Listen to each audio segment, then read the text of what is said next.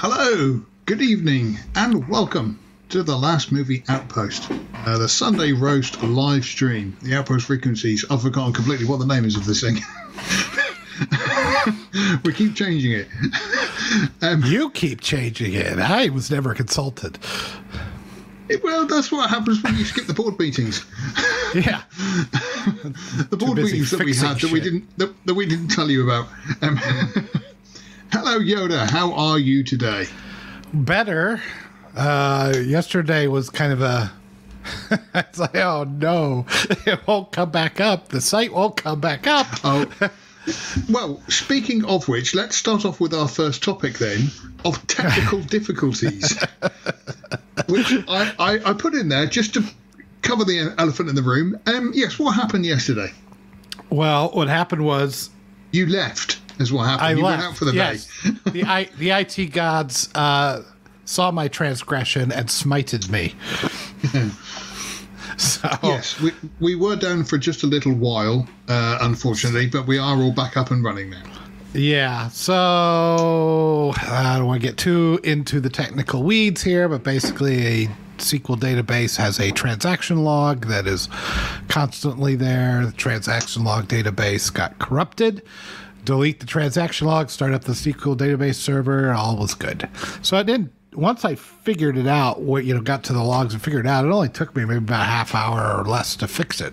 And now that I know what to look for, it'll take even less time. But when you're out at your stepson's college graduation, and you're just getting pings on your phone going, Yoda, website's not working. Mm-hmm. Oh, dear. So, yes, we apologise for the technical difficulties we've been having on the website. Like I say, it won't happen again because we'll make sure Yoda never leaves the house. Yeah, I'd like to say it won't happen again, but I guarantee it will happen again because this is just our little server out there in the wilderness, and we just do the best we can with what we got. So, and we won't feed the hamster that runs the wheel to run it. So, That's because we're not getting enough people liking and subscribing and giving us super chats. Yeah. Just tell everybody and your friends and their friends and their grandma that the site is out there. Let's crank up the views and let's get some... we are very grandma friendly, just to get that out there. So it's just myself and Yoda at the moment. Matt might be joining us later, but it is a bank holiday weekend. The king has just been coronated, and I'd say a good 2/3 of the country are drunk, including Matt. So... and the king, I bet. Yeah. So he may not join us. And Sean is... I think actually we should tell people where Sean has been. He has been on an anger management course. It's actually the second one that he's been on because the first one he beat up one of the teachers. But no, Sean will be back with us soon. But like I say, he is just MIA at the moment. He's quite sick of all the Star Wars talk and the superhero talk. And guess what we're going to be talking about today? Well, Guardians of the Galaxy's out, so we're like whores. So all we're going to do is just talk about stuff that's going to get us the algorithm sorted. That's correct. And good morning to you, Selek.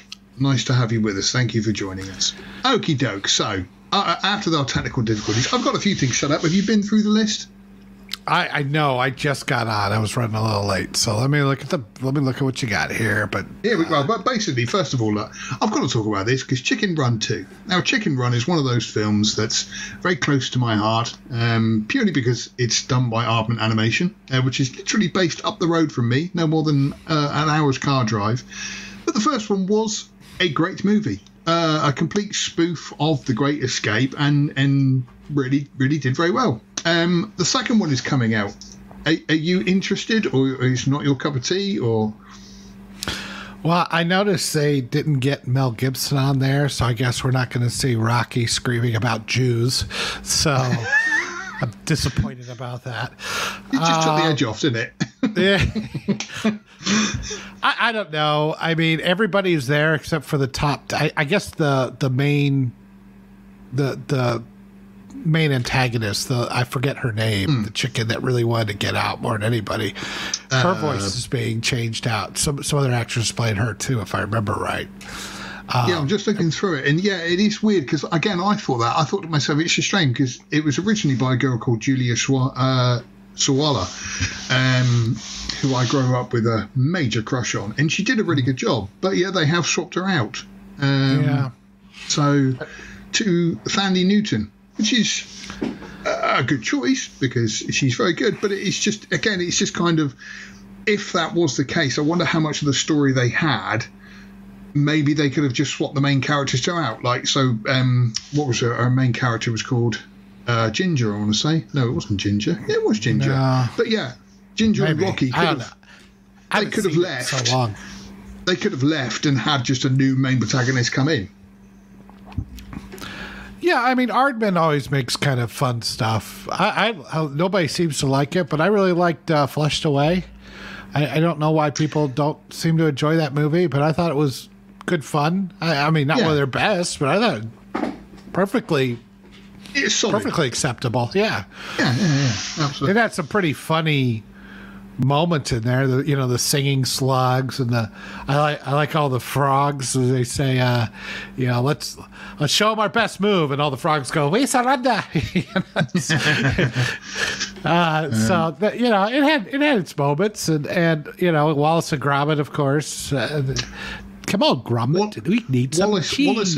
Wallace and Gromit over here is an institution. It's kind of one of those things. They do like a new one for Christmas, and it's part of the Christmas tradition to sit down and watch a Wallace and Gromit film. And they are always, it's the little humour that's in there. My favourite line is in Wallace and Gromit and the Curse of the Were-Rabbit. And there's an actor over here called Peter Kay, who I know Eggy doesn't like, but I think he's brilliant. But he plays a policeman, and with all these vegetables going missing, this policeman goes, "This is a case of arson." And so he goes, "Arson, eh?" And he goes, "Yeah, somebody's been arson around." And like you say, you get this little sort of humour in there, which is just extremely funny. I do. Yeah, I mean, if there's one thing I like about the Aardman, it's like it's not childish, it's not dumb. Yeah. But it's not directly. Crass. Yes, yeah, exactly. It's never. It's always. It's sweet. It's nice, but it's not stupid or childish. It's just they could all be rated G, and that doesn't mean adults couldn't enjoy them because they're good humor and they're nice, and it doesn't always have to be swearing potty mouths like myself. But also, I mean, they just are well-told stories and great little characters that you can get fully invested in. They're great. Yeah. I'm not going to. Yeah, they're popular here too. They had Wallace and Gromit TV show, I think, back in the '90s or something, like a Saturday morning type thing. I know there was one that ran for a while here in the States. The Aardman stuff got popular here too. So I mean, it's not just you guys. Oh, fair enough. Just to say, sorry about that, Setlick. Just to read that, unfortunately, his son passed away. But obviously, that's a good reason not to be here. But like I say, just obviously sorry to hear that. Oh man, that's awful. Yeah, it's not good. Yeah, everybody, let's give warm thoughts to Setlick because I'm not sure what else. Unfortunately, when there's not much else you can do, there's nothing I can say that would be not sound trite. And no, it is just one of those things that time heals. I mean, obviously, it's a completely different situation, but I know I lost my dad an awfully long time ago, and it gets better with time. The pain is still there, but it gets better with time. Yeah, I guess. Yeah, with my dad, it's funny how you even forget the bad stuff. You just remember the good stuff. Yeah. But yes, Chicken Run 2, I'm quite happy about. I'm quite pleased about. And although Aardman has had a minor slip, which we will come on to later, again, like I say, anything that Aardman does, I'm quite happy to sit down and give it a good go. I agree. So, this one we are going to disagree on just a little bit. Because, now, I liked Tron Legacy. I'm actually going to say erring on the side of loved Tron Legacy. I think it's a solid movie. It's a well done story. The soundtrack, the special effects. I mean, okay, the main guy, Garrett Hedlund, I think he's called, was a bit of a charismatic vacuum. But I still really, really rate the movie, and I really like it. But you're not so keen, were you? Well, it's been a while since I saw it, but I remember when I saw it just being like, I know everybody loves the Daft Punk score. Correct. That's awesome. It's a great score. I would listen to it. I was pumped to see this. And when I actually saw the movie, I was just like, this is just... I mean, like, okay... The arcade, it just felt like everything just was set up weird. Like, if the guy is, releasing OS on the internet for free by base jumping, I'm like, that doesn't really work. That you can leak it on the internet. People leak Windows all over the internet. That doesn't mean that it's free. And it doesn't mean that there isn't shit in there to make it tough to just, put... If you want to put pirated copies of Windows, that's fine. But then there's all the patches and updates and everything that comes with it. There's the license, the activation. There's ways to, protect your property. So, I mean... He's like, well, he released it on the internet.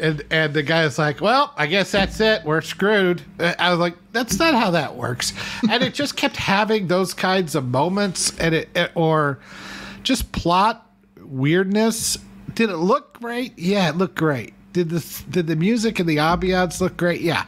And again, this is where I feel slightly hypocritical because I absolutely adore the original Tron, and the original Tron has just as much bullshit in it as Legacy did. But for whatever, maybe because that it's got to be nostalgia. It's got to be just pure nostalgia. I'm forgiving of the original Tron. It is weird though the way you say that, because I can't remember what I was watching, but I was watching something the other day that I hadn't seen for a long time, and I was being less forgiving. Whether it's because I'm now a movie critique, but just because I examine movies a lot more than what I used to as a kid, that we have become harsher with our reviews of them. And so, like I say, with Tron Legacy, I was quite open-minded towards it. And like I say, I've seen it a few times and I still quite happily rate it. And so I'm willing to forgive the suspension of disbelief, whereas in other films, even if they are sci-fi or fantasy, whatever, you kind of go, no, that didn't happen. None of that happened, Yeah, I think it's funny. It's like there is I've heard people say there's recency bias, like because you just saw it, it's fresh in your mind, and you kind of are happy about it. But I think there's also with these sequels that come so much later, or even if it's a sequel that's not that much longer, but they change enough stuff that you have kind of the inverse of that, where you tend to like if it doesn't feel like the thing, then you don't like it as much. And I don't know, I mean, as slick and as good as Tron looked, it didn't look like Tron to me. And I understand why. They made it in 1982. There was things they couldn't do in 82 that they probably would have if they had made it in 2010 or even 2005 or something. So I feel like I have kind of the inverse of that. It's like, well, that's not my Tron. It's not my dad. It's these are the kids' Tron. The kids need to get off my lawn, Tron. That's what they gotta do. And so I don't know if there's a little part of that, but and I'd have to rewatch it again because it's been 12 years now, 13 years now. But I just remember there was just so many things that I was just like, what are they talking about? Like, they brought her into the real world. Like, what? That's a thing you can do now? It is, like you say, there are moments in there where where they've simply answered the question with somehow. That it's just, how did that happen? Yeah. Somehow, and all that. But overall, like I say, weirdly, bringing her into the real world was kind of like the biggest problem I had with it. WTF? Yeah. But yeah, the rest of it, I was quite happy and willing of suspension of disbelief just to sort of believe in the rest of it and everything else. And like I say, I still like it. It does look like, just to mention, it is just a rumour at the moment, but Cillian Murphy, who plays Dillinger's son in the original, Dillinger from the original movie, his son is working for the same corporation, Encom. Yeah. And it looks like Cillian Murphy will be back as Dillinger's son as the main protagonist, or antagonist, I should say. Which, again, it's weird because he's only in the Tron Legacy for literally 5 minutes. He's not even credited. Well, his character should have been named sequel bait. That's what he was, and it was clear that's what he was, and that kind of But then they kind of. I'm assuming filming schedules got in the way, and he just obviously couldn't complete the rest of the movie, so they had to just sort of do a. Hang on a minute, Cillian Murphy's working. Is there anybody else we could get as the main antagonist? We could double up on Jeff Bridges. Oh, yeah, good idea. We don't have to pay him twice then. No. And we ended up getting only 1.5 Jeff Bridges because that technology back then was not working. There were places where it was good, but there was places where it didn't work at all. No. That's one of those things that doesn't bother me. I know people were really kind of like, oh, it looks so bad. I'm like going, yeah, it looks bad. It was 2010. They had just really were getting into this de-aging deep fake technology. Yeah. Yeah, cut them a break. That was the least of the problems of the movie for me. I think what I didn't like about the movie is that it got so weirdly metaphysical. What they call these programs? The girl, she was like an ER. I don't know. ISOs. I think it was ISOs, which is to me that's like, oh, it's an image of a CD file. Okay. I feel like that's, but that it didn't mean that. It was some. Bullshit. Are you saying I could download, what's her name? Olivia Wilde, like in the size of an ISO file? Apparently, only 670 megabytes. Just yeah. I can put that on a thumb drive. But that's just it. I mean, it was like they threw in language like that didn't mean. Like, I feel like somebody out there says ISO, that's a thing that computer people use. And then they came up with an acronym on it that didn't mean anything. ISO is International Standards Organization, actually. I mean, it's really dumb. Things it could be. I wonder if there was a specific thing in Tron Legacy that she was supposed to be. I have no idea. I don't know, but they got into some weird metaphysical stuff, and I just was I like the original that kind of was like trying to attempt to take things in the primitive, rudimentary way we had computers back then and say, okay, it's these are programs and they have users, right? And they have to get to the I/O port so they can communicate with the users. Well, that was technically correct. I mean, they weren't that far off a lot of this kind of stuff. And it was much simpler time back then. But then when they tried to, it felt like they just took computer terms that they've heard and made them something for some mystical quests that they went on or something. I was like, this isn't. What are you doing here? I don't get it. You expected one of the main characters to be called Mouse and Keyboard. That would have made more sense, actually. But I mean, they did have a thing called Cursor, if I remember right, or Bit. Oh yeah, that was Bit. That's right. Yeah, it was Bit. It was yes and no, wasn't it? No, yeah, it was yes, no. Yes, yes. Yeah. Binary or a bit. Yeah. Cursor was Automan. That's a deep cut. Yes. No, I remember Automan. I on the one hand, I would quite happily give Tron a go, depending on who they get to direct and so forth. However, now that Daft Punk is broken up, they're going to have to fill some shoes somehow. And because a good chunk of what I love about Tron Legacy is that music, because it's fantastic. And so I don't know, like I say, I'm kind of looking forward to it, depending on what they do with the story. I remain optimistic. Have to get Danny Elfman. Oh no! Now we're gonna have to finish this thing with Danny Elfman. go, get on the. They're on the light cycles. I hear is dude. The hell? On to Cliffhanger. It's kind of one of those underrated Stallone movies that you've either seen it or you haven't. I think probably most people have. When this news came up, I watched Cliffhanger again, and I was supposed to do a review, and I've completely forgot, so I will get around to that. It's one of those films that's a classic 80s movie. None of it makes any sense. There's plot holes the size of Stallone's biceps in it, but it's a solid piece of entertainment. I thoroughly enjoyed the whole thing from beginning to end. a reboot is going to be starring Stallone, so it's going to be a soft reboot. Is it needed? No, well, no, it's never needed. But a lot of people forget that after Die Hard came out, right? Then it was just Die Hard movie after Die Hard movie, right? Yeah. Die Hard 2 was Die Hard in an airport. And Speed was Die Hard in a bus. It was also Die Hard in an elevator and Die Hard on a subway.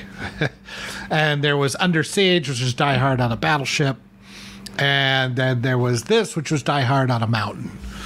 And, it was just one of many various Die Hard clones that came out. And, yeah, some of them were halfway decent. I will say it's directed by a guy called Reddy Harland, who is one of those people that's very much a blockbuster, sort of summer blockbuster guy. That he makes a film. Cutthroat Island came out, and that was the end of him.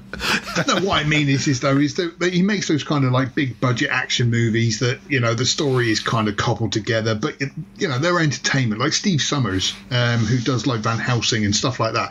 He did Die Hard too. Oh, he did, didn't he? Yeah, of course he did. Yeah. But again, he makes these kind of films.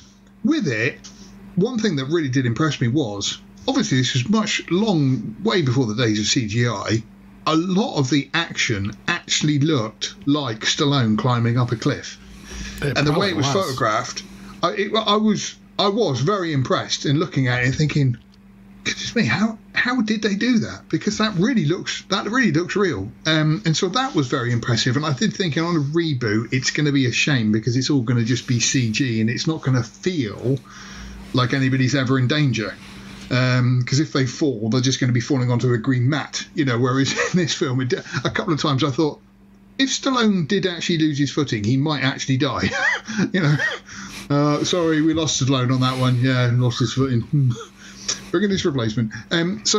It's kind of one of those films, just to get that in there, so like he's just saying Die Hard is a Christmas movie. It is a Christmas movie. It's the greatest Christmas movie of all time. Christmas Vacation was Die Hard in the suburbs. I forgot about that. But yeah, again, doing a reboot of a film that just doesn't need it. Again, it's kind of one of those things where obviously some executive somewhere is like, if you don't have a movie for me in the morning, you're fired. Okay, sir, gone home, gone through his DVD collection and sort of, oh, nobody's done Cliffhanger for a while. I've got one, sir. And that's kind of it. Is Stallone going to be in it? Is it a reboot or is it a belated sequel? Or no? Well, apparently he is back playing the main character who was called Gabe. He was called Gabe in it. Apparently he is back as Gabe. So whether he's handing the baton to somebody else or whatever it might be. So I don't think it's a reboot. I think the technical term now is a soft reboot, like they did with Scream, because with Scream they kind of passed it on from Sydney now to this new whoever character it is. So yeah, it's a soft reboot. It's probably just him, just big long beard. He's still looking for the effing money up there. Well, no, you see, that was one of the things that made me laugh, isn't it? In the film itself, there's obviously 3 cases full of money, and these bad guys. Look at John Lithgow plays a great bad guy in it. But there's twice where Stallone literally sort of goes, "Oh, there it is." finds his money. You are thinking, seriously, how did he find that? And he just seems to like find it before the bad guys, who have got an electronic tracker as well, by the way. Yeah, it's like right over there. What do you need me for? You got a fucking helicopter? Just go. The other thing that annoyed me, and I've got to say this, was there's a scene in it where there's a rope bridge between 2 gullies, and they all get across, but then John Lithgow sets a bomb on one of the other ends. And Stallone and I forget her name, walked across it, triggered the bomb, ran back and got it. Now, I distinctly remember Stallone tying a rope to himself, running and jumping to the other side of the cliff, right? Because it was utterly ludicrous. And I was watching the film and it got to the end and I thought, he didn't do that jump. What's wrong with that? And I looked it up and it's in the trailer, but not in the film. Oh, really? One of those. Really annoyed me. Yeah. I was sort of thinking, hasn't done that jump thing yet. Where's that then? Like I say, on the trailer on the IMDb, it shows him doing it, and it's like, yeah, that's a bit naughty because that didn't take place then. Don't watch the Rogue One trailer though. You're gonna be really disappointed. Oh, yeah. Half of that trailer went in the movie. Yeah. So yeah, there's that. So moving on to now, I must admit I've kind of been keeping up with this, but at the same time not fully. But there's a writers' strike going on. The main problem that writers have, and I've got to try and say this with a straight face, is they are worried about the whole GTP thing, whatever it is, of artificial intelligence writing stories. Now, what I have read about this is somebody made a comment on Twitter, and they said that ChatGTP can only regurgitate old ideas and present them as their own. And I thought, so the Disney writers aren't on strike then? Because obviously, on the one hand, I appreciate the creativity that goes into writing, and computer intelligence at the moment can't come up with new ideas. It does sort of, scan from old ideas. So I see where the writers are angry, but I don't know whether the companies are trying to screw the writers out of money if a lot of the work is done by the ChatGTP. Have you kept up with this at all? Well, I guess I thought that they were going on strike because of streaming revenue, and okay, it might be. I thought that was a big part of it. Well, I guess I should have researched. But why are the writers on strike? Thank God there's this. If you keep talking and stop drawing attention to it, I can read it and give the information.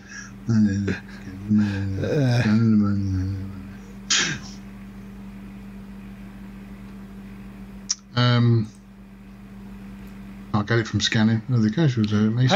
Besides being a bunch of insufferable, complaining, whining crybabies. Besides that,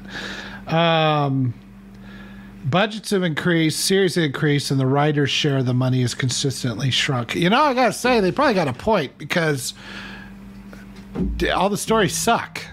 I'm looking at you, Star Trek, everything. Again, this is what gets me. It's kind of how Disney have just fired 7,000 people because they've been hemorrhaging money so badly.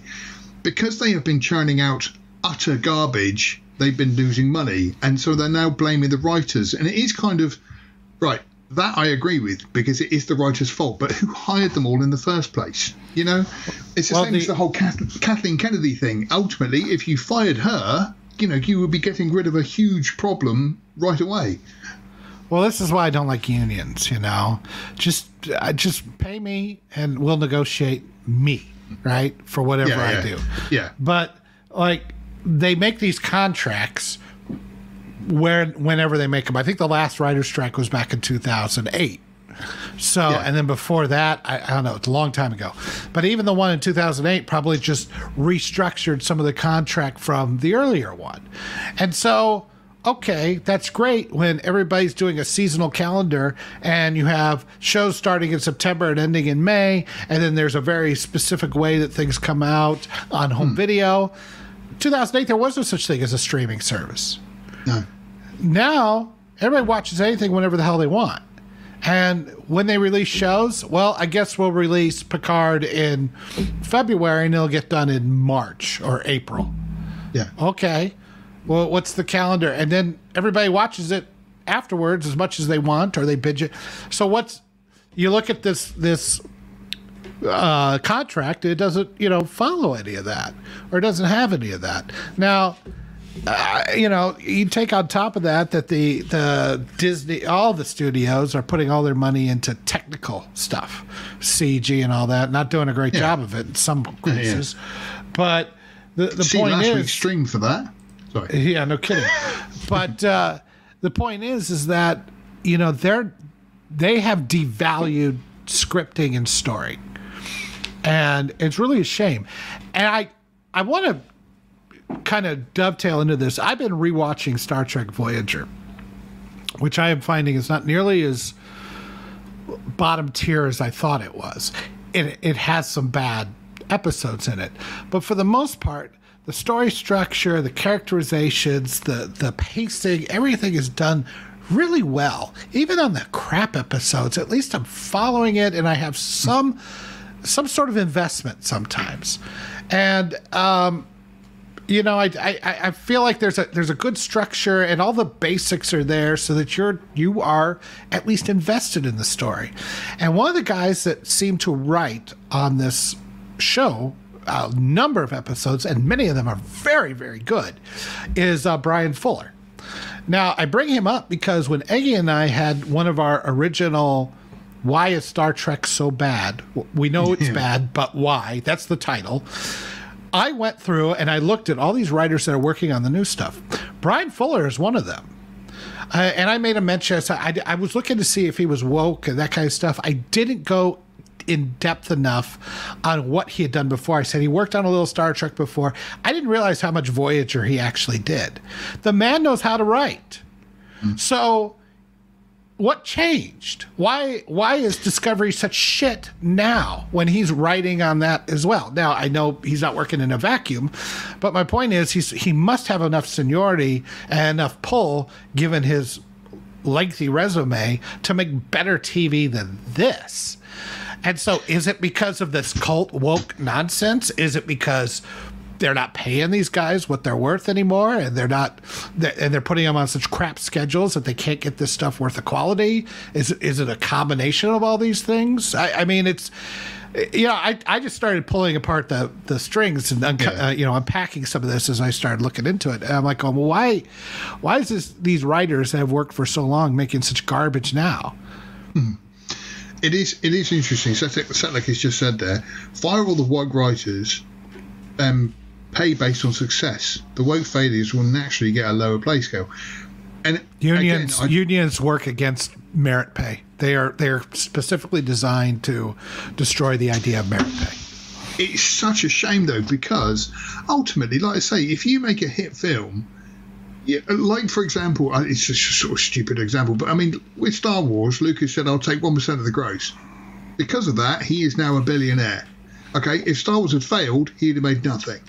And that kind of, for me, that kind of works. You know, if you make something, and he says, and I'll keep all the merchandising rights, which is really what made him a billionaire. But go ahead. That's what I mean. That's what I mean, though. Is it still a case of that? You know, the whole thing was a success, and so because of that, he made money off it.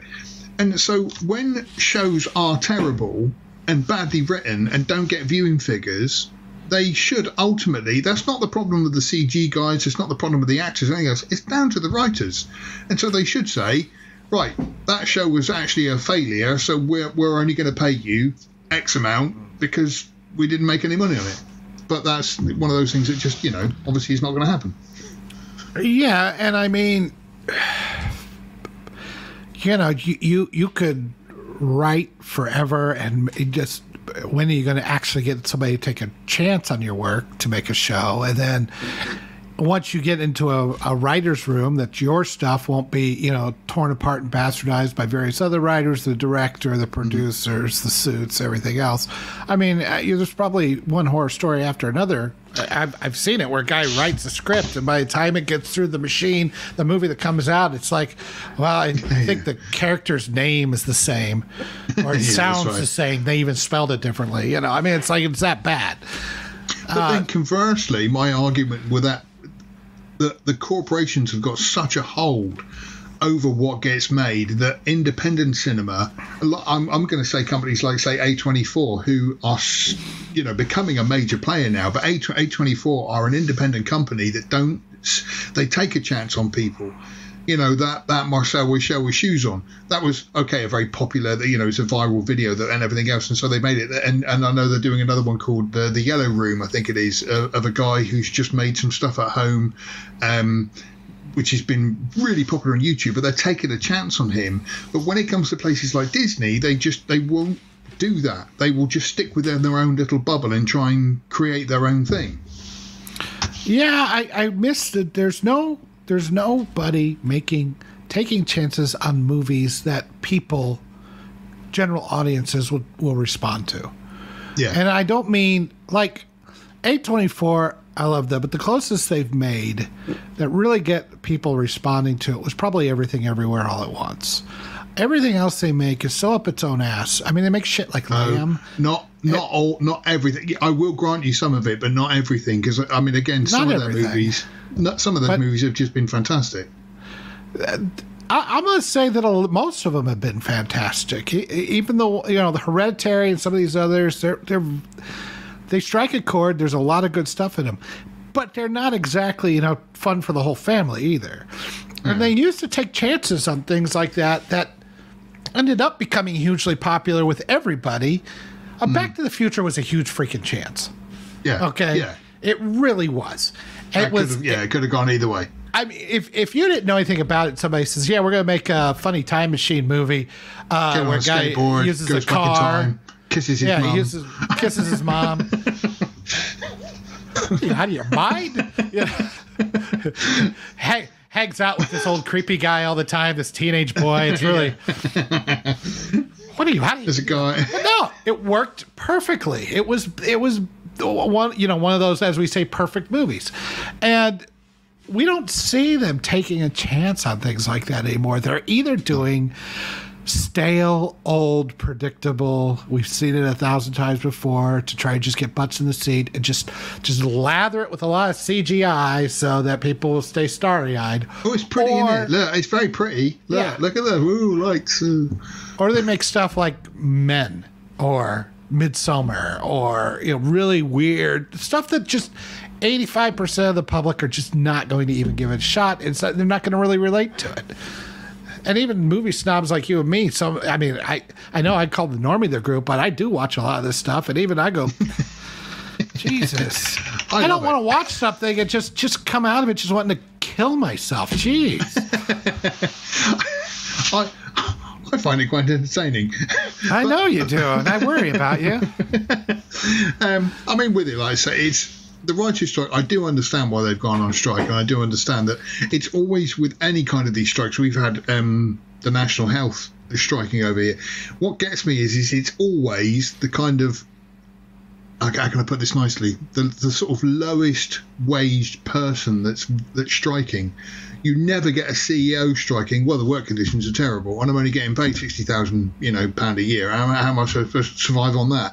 It's always those poor, the poor people at the bottom, and I mean that with the greatest respect. But it's never the higher ups who go on strike. Well, I mean, you want to take a guy who makes the weirdest shit ever. It's David Fincher, right? Just makes like Eraserhead and things like that. Just weird stuff. David Lynch. David Fincher. Yeah, Fincher? I was thinking David Fincher. A Fight Club and S and Seven. Oh no, I'm mixing them up. David Lynch. David Lynch. It's very early. I haven't had my coffee. But anyway, somebody challenged him to say, "Why don't you make something that isn't, some weird creature baby?" Yeah, something like that. And so he made a Disney movie called The Straight Story. It's rated G. Oh, yeah. And I know it, yeah. You know it? Oh, yeah. Guy gets on a lawnmower and goes to see his brother. And he travels like 200 miles on a lawnmower. On a little mower. That's the story. It's great. It's not dumb. It's not childish. It's G-rated, yes, but it's absolutely great. And a lot of people, I think, would relate to it because it's a very good, small, nice story. Yeah. It's not cheap. It's not manipulative. It's just really, really good. Yeah. I don't see the studios that, like at A24, trying those kinds of things. They want to be edgy. They want to be weird. They want to, they want to shock people sometimes, I think. That these independent filmmakers, they always got to do something to make it as shocking or as weird or as twisted or something that's just, to me, at this point, has gotten boring. I mean, I find more shocking in the 70s exploitation cinema or some of the horrible stuff that they did in that time than anything they do now. It's like, okay, you're being weird, being edgy. I get it. I'm just freak out. I'm just trying to look through A24 stuff now because I'm sure I've got to find an example now. I mean, with it actually sort of looking through all this stuff, I am looking at it and going, Yeah, it's not a normie film. Yeah, it's not a No. normie film. I mean, No. The Whale, for example. The Whale is not a normie film. It's not a normie film. Like you say, you kind of Don't want to kill yourself at discourage the end them of from it. making these films. These are good films. The Whale was a good film. These are all good films. They're almost all of them are good films. I'm just saying, it's okay to make something that everybody likes too. Yeah. You don't have to be. I mean, The Whale is a good film, but it's also not exactly a crowd pleaser, right? I mean, it's depressing as hell. It does, I'm still looking through the thing, and I've been scrolling and thinking, nope, yeah, nope. So no, you may have a quite a valid. That's point why I with that loved one. Everything Everywhere All at Once so much, because as weird as it was not. It was a very optimistic film.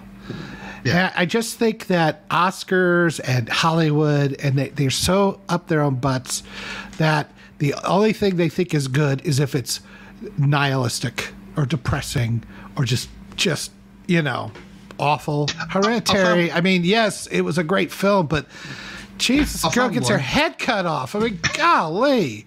I found one. Back in 2017, they made The Disaster Artist, which was the making of The Room. By, Okay. Yeah, that was pretty good. Yeah, but that was 2017, and I had to scroll through quite a lot of films, to get there. Everything else that's coming up is kind of, it doesn't count. That doesn't count. Maybe A24 is the wrong vehicle, but it would be nice to see some independent film company that could do something that was. I mean, we were in the most nihilistic times ever in the 70s. Yeah. It was bad. And then what comes out? You get the back-to-back of Jaws and then Star Wars, which were both rousing adventure films in their own right and still very, very good. And then that followed up with what I would call the Spielberg era. And I'm not saying everything has to be like that either. Right now, I just feel like everything's either depressing or corporate swell. Let's move on from the miserable, boring writers screaming for money. Who cares about them? Easy. Oh, right. Dungeons and Dragons came out on streaming. It's been actually a pretty good week for movies, annoyingly. I hate the kind of way that I wait ages to find something and then several movies all come out at the same time. I watched Dungeons and Dragons and I quite enjoyed it. Now, I know from the trailer you said that you weren't quite looking forward to it. Have you seen it yet? No, I'm planning to see it today, actually. I couldn't get to it before today. I wanted to, but I won't deal too much with spoilers, but it's at its core, it's not Lord of the Rings and it's not Game of Thrones, where it's sort of set in this real world and everything about this world is real. It is just a modern movie take on Dungeons and Dragons where everybody's having a bit of fun. Is the way I can put it. And it hits some of the humour quite well. There are certain places where I did proper laugh at it because it was just so well done. And if you go into it with that mindset that this isn't like a serious take on a serious movie, this is a tongue-in-cheek summer blockbuster, you can have fun with it. Yeah, I'll give it a try, mostly because you and some others, I think Drinker, they've all said this is way better than we thought. The trailer made it look like I remember you saying about it. I mean, it just looked like crap. It looks like garbage. I'm like, well, why can't they make a Lord of the Rings epic with Dungeons and Dragons? Baldur's Gate is a great game, and it follows D&D rules perfectly, right? And it has a good story, and it takes itself seriously. It can be done, but every time they put Dungeons and Dragons label on a movie, it's crap. And now this one came out, and I'm like going, well, I guess they're just not taking it seriously at all. And I'd like to see one where they actually tried to take it seriously. Even as much as I like Vox Machina, it still doesn't really take itself seriously. Although I haven't given this one a chance. I will try it, and if I like it, then I'll say so. I think the Critical Drinker said that it's not the kind of film in 60 years' time you'll be happily reminiscing about. But like I say, I put it on to give it a go. And like I say, the characters are all likeable. I didn't feel Michelle Rodriguez was over the top as the warrior. She just happened to be the warrior. And there is a couple of moments where it's kind of they're both him and her are tied up and walking, the hands tied behind their back, and he kind of says to her, "Have you got this?" with these guards. And he takes his time getting out because he knows he's not a fighter. He's a musician.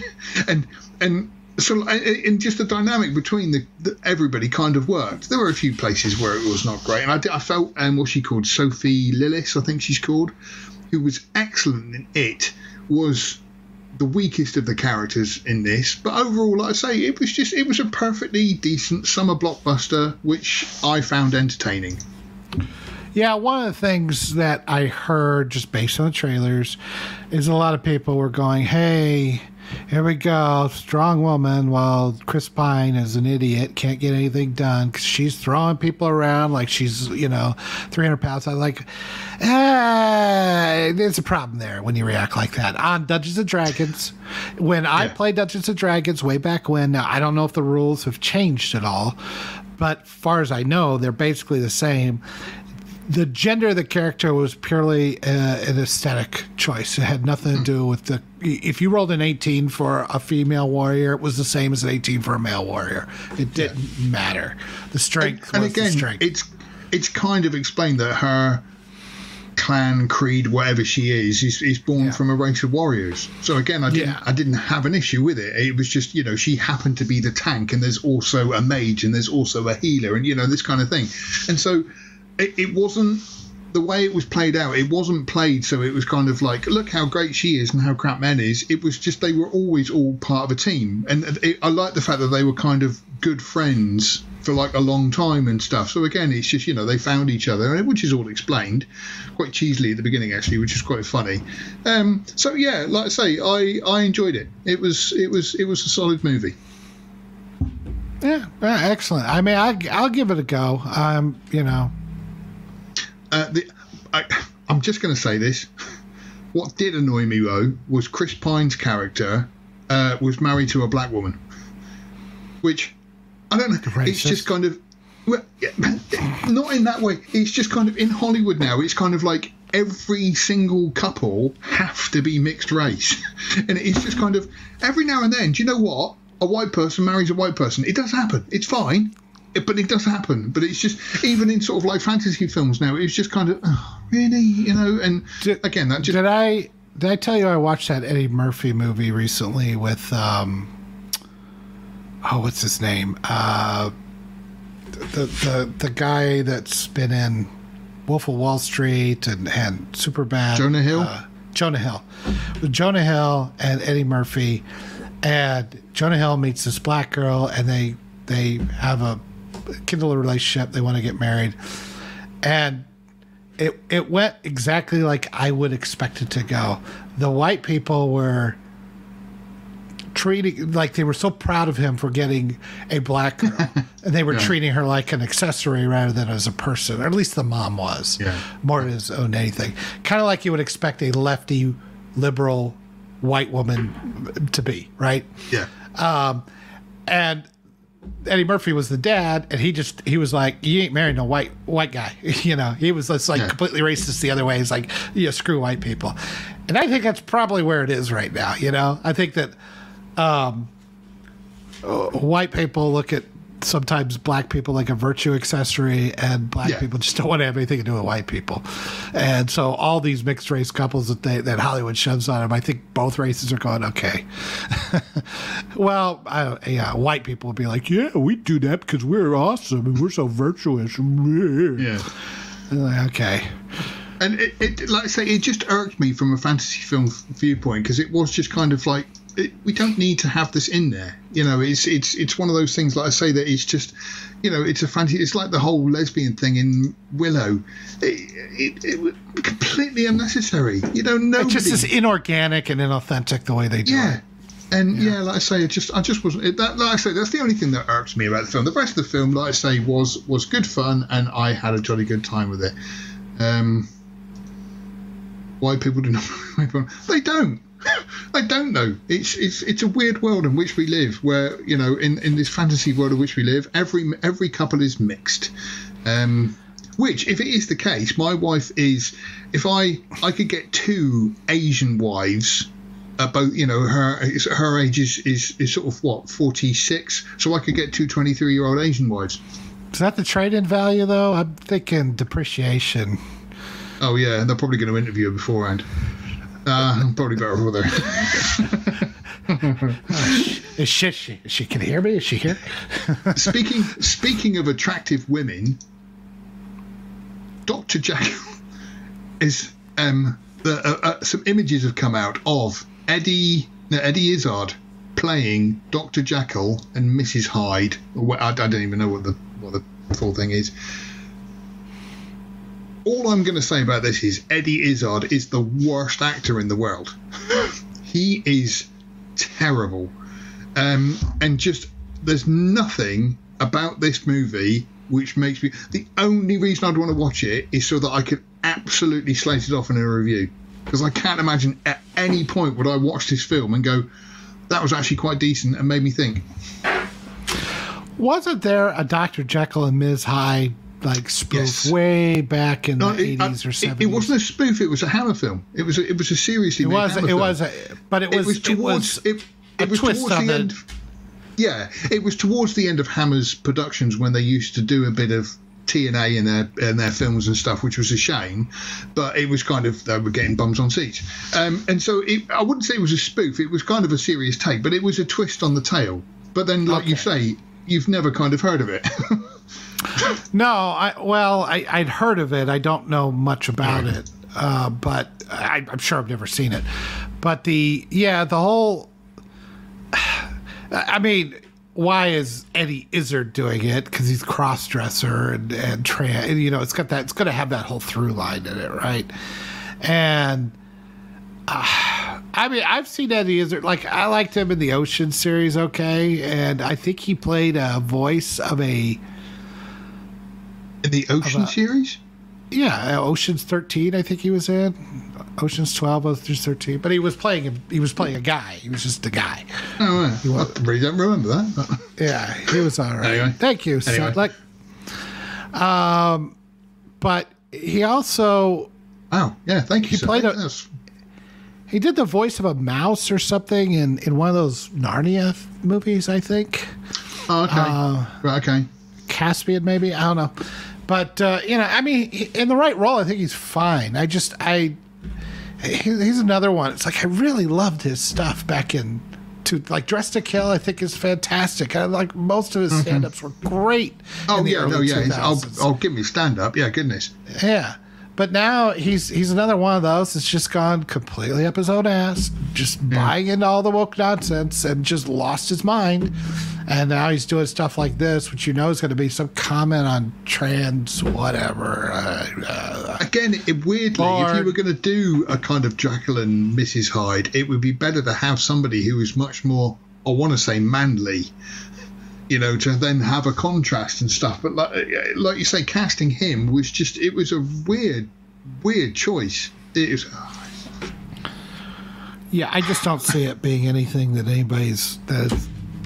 going to be interested in or what. But yeah, it's weird. Do you know what? We'll move on from that.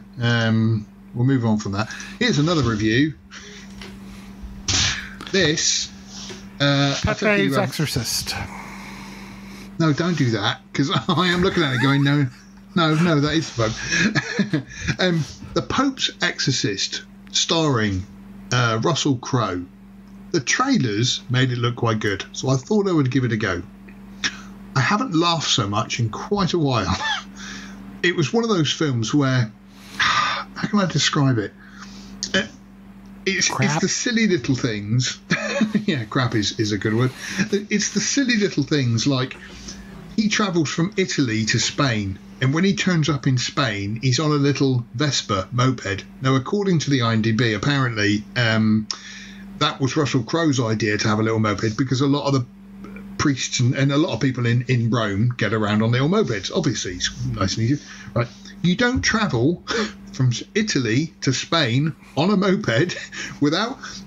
I kept thinking of the scene in Dumb and Dumber where they both turn up and sort of like, and they're both freezing cold, and he's like, "No, I ate a big June bug, so I'm quite all right," and stuff like this. And just from the outset, it was bad. There was nothing scary about it. It was a whole cliche, and the main kid who gets possessed was just. He's not a terrible actor, but he was just so cute. And so he wasn't menacing or anything at all. I just kept wanting to go, he was a cute little demon. Oh, you in it. Yeah, you are. And it was bad. It was. You're adorable. Yes. Yes, my mom does suck cocks in hell. Yes, she does. Yes, she does. Yeah, she does. Hello, Heidi. We didn't ban the hillbilly. He's got a girlfriend, so we don't see him anymore. He's dumped his friends. But when she turns up dead unexpectedly, we're the ones who have got to pick up all the pieces. Anyway, nice to have you with us. But yes, this was not a good horror film. It's a great comedy. If you wanted a good laugh, you can certainly have a good giggle at it. But it's not a good film. It was. Draker really. Well, he liked it. I wouldn't say that it was. He gave it a recommend. I was kind of surprised. He says, it's not. He acknowledged it had problems, but he just seemed like he was pretty entertained by it. Did he really? So, yeah. I missed that video. Maybe, yeah. Give him a. I don't know if it's an extra, one of the extras or whatever, but you might take a look and see what he thought of it. No. It's because he had a chat with Russell Crowe. That's why. He interviewed Russell Crowe. That's what it is. That's why. Maybe, but he didn't like give it like it's the most glowing recommendation in the world. I wouldn't say that, but he did seem to. He was reasonably entertained by it. He was kind of surprised. So go figure. Oh. And for me, I wouldn't say I'm a connoisseur of horror, but I do like my horror. But for me, it covered every single trope and every single cliche you could possibly imagine. It didn't even have like jump scares. So there wasn't anything to even like, and it didn't work for me on any level. I got the impression from him it was more of an action movie. I don't know if I go far as action comedy, but more of a lighter tone than say a typical horror movie. The only video I've not watched of his within the last month has been his interview with Russell Crowe. So maybe that's what it is. Maybe that's why I gave a bit of a review. He's a shell. That's what it is. I knew he'd sell out sooner or later. That's all it took. Russell Crowe threatening his family, and boy, he just turns over. In one life or another, I will have revenge. I mean, with it, I don't know. Like I say, maybe that is the case. I haven't watched that interview, which I'm going to have to now. But honestly, like I say, I thought The Pope's Exorcist as a horror film didn't work. Didn't work at all. I haven't seen his interview, but he did do a short, blurb review that he does. He didn't. I've just looked. He didn't. Yeah, he did. Well, you have to send me the link. I watched it. Maybe he pulled it down. I don't know. It's like, okay, they released my family. I'm wiping it. Yeah, that's right. Wife and kids are happy and home safe now. I can take that crap off. Okie doke. So let's talk about something which I want to say I am looking forward to, but I was a mild bit disappointed with the trailer. And that was Dune 2. I take it you saw the trailer. No, you're not going to find it. I've just looked. He has a secondary channel. I bet you don't have that. No. Why has he got a secondary channel? Critical Drinkers Extra Shots. Oh, no, that's where he... yes, no, I do know what you mean. Yeah, that's kind of where he has a chat with a few people and stuff. We'd love to get him on here, Critical Drinker, if you'd ever like to join us. Just don't watch any of the previous shows. No, watch them all. I think you'll love them. Like I say... I didn't rate it. Anyway, so look, we're going to go something new. Dune 2. Now, did you watch the trailer for this? Oh, yeah. Yeah, I was a little underwhelmed. I was underwhelmed by the first trailer. And I think that's what I like about Denny, is that he just... Denny. Denny. We're like this. Denis Villeneuve is very understated, I think, in his trailers, and he's a little understated in his movies in some ways, to their benefit. That's what I like about his movies, is that they have a grittiness they're not flashy, but Okay. in a good way. That's what I like about them. I don't see anything here that's I could barely tell what the hell he was doing on that worm. I mean, it's just nothing but sand. But I'm like going, I'm in. I'm good. I'm in. It's Villeneuve. I love Dune 1. I'm in. Yeah. Here, shut up and take my money. Like I say, I can't remember the first trailer for the first Dune, and so it's completely kind of void from my mind. I only just remember the film now, and so watching this trailer, I was just kind of, well, I was hoping for a bit more. The weirding modules that they have, where they and so just at the moment, my skirt is not blown up. So I am hoping. It's not out till what, Thanksgiving? I think November time. I think it is. Yeah, November. November. Yeah. So I guarantee there'll be a longer trailer sometime in August. Oh, there he is. Right now, apparently, drinkers are extra short Pope's Exorcist. Right, fine. I shall have to give that a go. It's weird. Usually, we do quite agree, myself and the Crow Drinker, but every now and then he's wrong. I thought Midsommar was a great movie, but he thought it was one of the most sort of worst movies of the year. So I didn't like it that much either. But that's no. I don't know that it would have mattered whether he liked it or you like. That's one of those movies it's like Hereditary. I respect it more than I liked it. Okay, fair enough. I must admit I've only seen it once, but I do remember quite enjoying it. But then I also remember going on YouTube afterwards and trying to get explanations for everything. And when I found a few, I was thinking, actually, no, that's quite clever, but that's not really what you should be doing with a movie. But then it's Ari Aster, so he does make films like that. But yes, June 2 is out in November, and we are looking forward to it. So it's going to be good. It's going to be a cinema experience, which is what I am looking forward to. It's a shame Sean's not here, because May 4th was Star Wars Day. How did you spend Star Wars Day, Yoda? Working. I don't think I did anything Star Wars related. I did go see Return of the Jedi last week, which I think we talked about a little bit in the theater, because it was like the 40th anniversary, and I was kind of shocked at how well it holds up. I figured on the big screen I would see things that dated it, especially the effects. And for the most part, no, it's Return of the Jedi, and I love it. I wish Vader didn't scream. I wish we didn't have the replacement for Lapti Nek. But other than that was my day. I sat with my toys, eating a KFC. That, by the way, if you can't see it, that is a corn on the cob on the stick, because I was asked, what the hell is that? But yeah, I had a KFC, and you'll notice that this is the original logo and not the new logo, because I still have a copy of, where is it?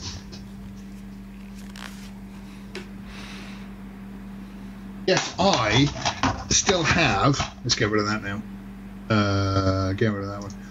I still have the original cut on DVD twice, because this contains, you can see there that it says the original theatrical version, which I spoke to a couple of people on Twitter, and I know a kid from Canada said that, where did you get that from, bootleg? And I said, no, it was out in the UK, because that is a UK copy. It was out here. They'd released it all on DVD. This was right during the whole Blu-ray HD DVD fiasco, so nothing was coming out in HD quite yet, and so they put it in. They re-released the original trilogy, but they added in to the special edition these DVDs that had the theatrical releases, but they were done in non-anamorphic, like matted. It was bad. It's like, it was almost a big FU. Like, we just wanted to see it like as good as DVD. At least, make it so that it filled the screen properly and stuff like that. Nah, It looked like shit. And so I go with the despecialized editions that you can find in various places. Yeah, I must admit, I do have a copy of the despecialized editions as well. But the quality was not great, but it kind of didn't matter because it was just still that theatrical cut. And I had a blast that day. Like I say, I was quite happy at home. I actually bought, this is really bad, I bought a 6-piece family meal and had the whole thing to myself. It was a wonder I didn't spend most of the evening on the toilet. What's happening now? Vader's fighting Luke, and Luke's losing a bit. And stuff. I'm losing a bit too. But like I say, I had a great day on Star Wars Day. For me, I put up, there's an article on the website, you can read about it, but I mean, me and my dad used to watch it, or at least one of the films, on Star Wars Day every year. So just for me, taking the day off and sitting down and watching it, happy days. Yeah, it kind of, it's you know, my take watching Return of the Jedi again, it's like, all this crap that's coming out, they can't take away how good those 3 movies are. They just can't. That's it. Yeah. Hand shooting first, you know, and that kind of thing. Like I say, no matter what they do, they can't get close to it. And like I say, and what I love is the fact is, like, look, Disney, you can't take this away from me. You can't change it and do anything with it because this is mine, my hard copy. That's the best thing about it. McClunky. So yeah, I had a good Star Wars day. So we are going to move on and carry on talking about this.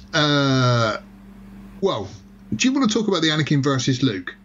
Because that was, I thought Aggie was going to be here, and that was kind of his article. Should we save that, or do you want to talk about it?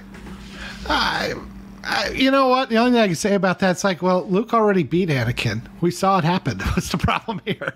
Why is this a big... This is very true. I mean, you can't say that he wasn't more powerful as Vader. He beat his ass. So, say it. I think that's settled as far as I'm concerned. On Star Wars Day, I watched The Menagerie. That is a Star Trek 2-part episode. Oh, right. Retelling of The Cage. If I'm picking the right thing, and I'll give you a salute. I'm fine with it. Approved. I was thinking, there's obviously a joke in there somewhere, but I don't know what it was, but I'm glad Yoda enjoyed it. Okay, so, I mean, we did have Anakin versus Luke, but what we are going to move on to... Star Wars Visions 2. The first Visions was like... It's one of those, like, you know, anthology things. I saw it once. I'm like going, oh, that was okay. I'll never watch it again. I loved the first series. It was unusual. It was weird. It was odd. It was creative. It was beautiful. I loved what they did. Genuinely loved what they did. I was looking forward to Visions number 2. Because again, it was just one of those films that I was just happy to sit down, or a series I was happy to sit down and give it a go. The first episode has a Sith character who is a female Sith character, which is, I'm going to come back to in a minute, who is given up her Sith ways and become an artist. And I was thinking, a little bit girly, but that's fair enough. That's okay. That's fine. She gets attacked by these Sith guys. She takes them all out. It's happily ever after. And I was like, it was well animated, beautiful to look at, but I thought, right, okay. The second episode... No, wait. The Sith is ruled by the dark side. The dark side is all about getting power. If you're just sitting there painting, you're not a Sith anymore. I'm sorry, you're not dark side anymore. No, I know. The dark, but you're light side. So is she a former Sith or an actual Sith? A former Sith, because these guys kind of like, she was in a group with these guys and she left. So she renounced her ways. Yes, is what it is. And he keeps saying, you're a Sith, you'll always be a Sith type of thing. And I was like, right, okay. I can't remember the second one at all. Oh, no, that's right. No, I do remember it.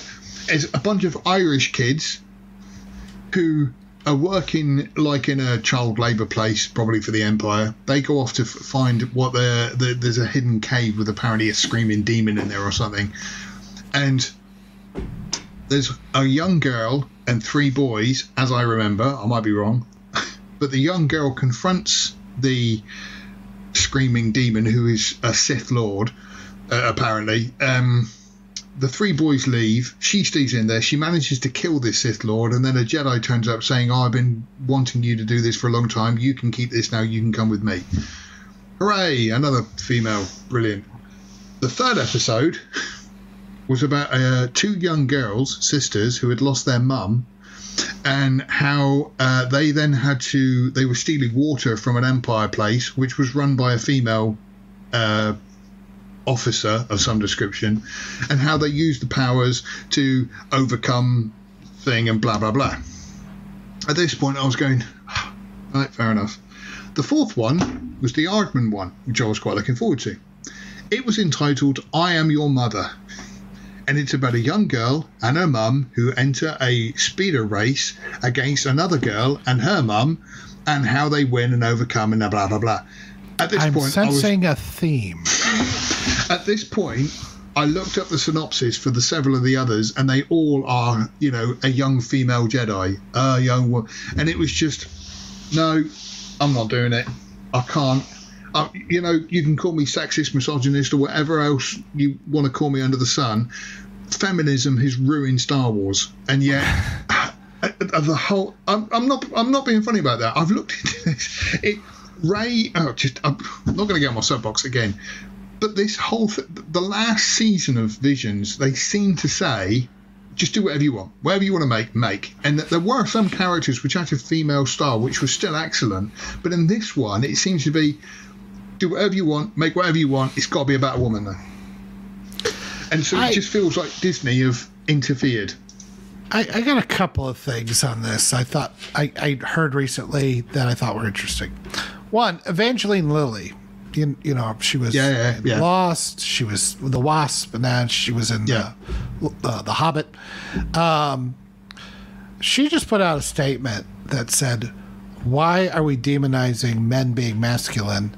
Why are we making women masculine and trying to make men feminine, or saying it's bad for the sex that you are to act like the sex that you are?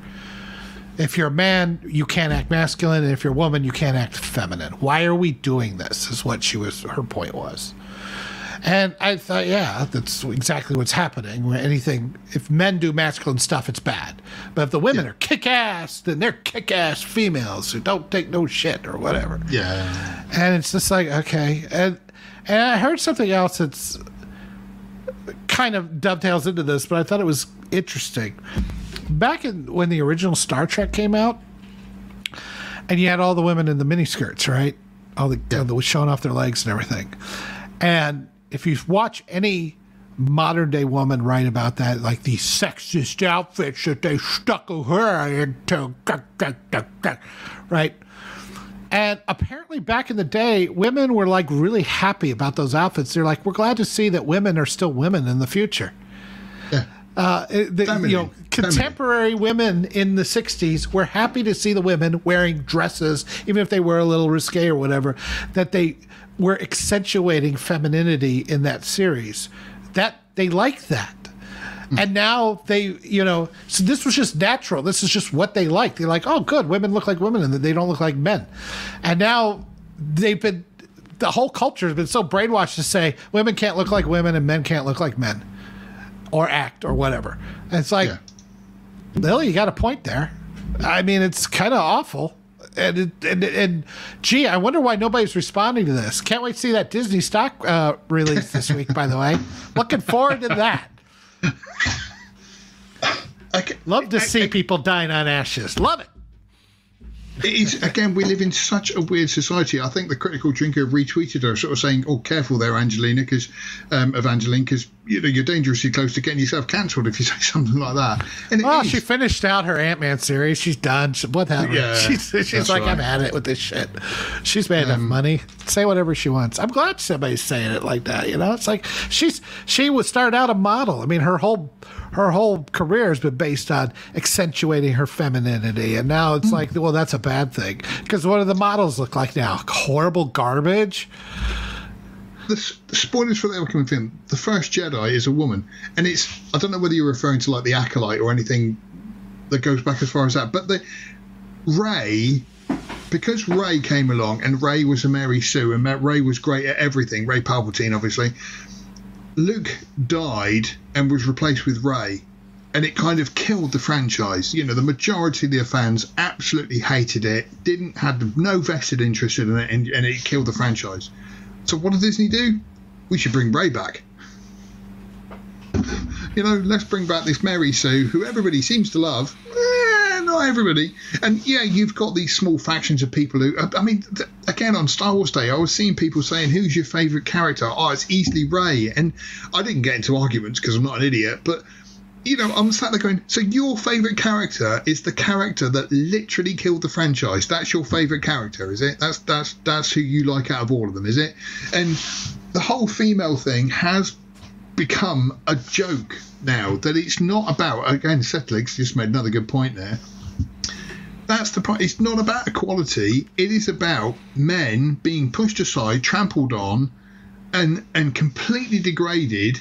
You know, if you look at there's a great quote from somebody, I can't remember who it was now, but they said how Rey got on the Millennium Falcon and she bypassed the hyperdrive and blah blah blah. So she actually knew the Falcon better than Han Solo. So now Han Solo's been pushed aside as well. So Luke was pushed aside, and it's the fact that the women can't be equal. They've got to be better than men in every single respect, and that is the problem that's been caused today. And like I say, Visions. Because ladies, you're in for a rude awakening in real life. A sexist would say. but Star Wars Visions 2, like I say, I got to the 4th episode and it was just how great women are and how brilliant women are and blah, blah, blah. And it's like you're trying to appeal to a very small fan base, because ultimately Star Wars is people like the two of us, old farts, who grew up trying to reach the TV remote control using the Force because that's what Luke could do. And you killed Luke off because you wanted to replace him with a woman. And it's ruined it. And it's just, well, I'm fed up with it. Boys need role models too, you know? And just like women do. And I'm just saying, do you know what I'm saying about that? A good friend of mine who's a girl, because I do know girls in real life, but a good friend of mine who's a girl, we always say hello to each other on Star Wars Day because we're both big fans. And she was saying about how she grew up loving Princess Leia, because not only was Princess Leia a badass, you know, she didn't take any crap from Han and Chewie and all this. Like when you first meet her, she's badass, but she also loved how Carrie Fisher was so outspoken and such a powerful woman in a completely male-dominated industry. And, you know, she was badass and she loved it. But that's too subtle. You know, we can't have subtle, and we certainly can't have women struggling. So let's just have Rey, who's brilliant at everything, no struggle or anything else, just be great. You know, and that's what you can expect in life, girls. Everything's you'll just be great because you're a woman. And like you say, well, in real life, I would say that, you know, Princess Leia wasn't that physical. It wasn't until later on that, like in Jedi, she started getting more physical with things because revealed that she's, you know, Luke's sister and she's got the Force, and so she does a few things like jump on the speeder bike and that kind of stuff. I just meant her whole attitude was just badass, right? You know, her attitude at the beginning was feisty, takes control. She's a senator, right? So she's used to making decisions and that sort of thing, but she still needs the guys, like she needs Luke to swing her across the chasm and things like that. Yeah. And it's all fine. It's all like they're all working together, and it's emphasizing the strengths they have as people, as the individuals. This is what bothers me so much. It's like we're always accentuating the group characteristic. Women are badass. It's like, well, not all women. Some women suck, you know? Yeah. Some men suck. That's okay. You know, it's... You don't have to elevate women just by being women. You're giving them... The worst thing, I think, is what you're giving people is this unrealistic expectation of success simply by being born a certain way. It's like, well, life doesn't work that way. You're setting people up for a lot of failure. Why would you do that to them? Yeah.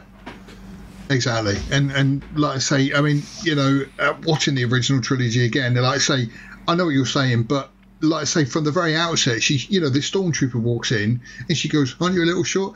She's not scared of him. She's going to stand up against him. And then when Han and Chewie do turn up, it's like, "I'll get this walking carpet out of my way." And so, it's just like, "No, I'm taking charge. I'm in charge of this group now." And it's just like I say, she was so great, and it was just, like I say, women have ruined Star Wars. Women are ruining everything. Oh dear.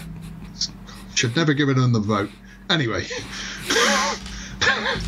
Hang on a minute. Let's have a look at some of these. Look. The movie they fired the writer and the director from, now KK is taken over. Rest assured that the first Jedi is a woman. Man messed up. Now Rey is here to fix the mess, to have...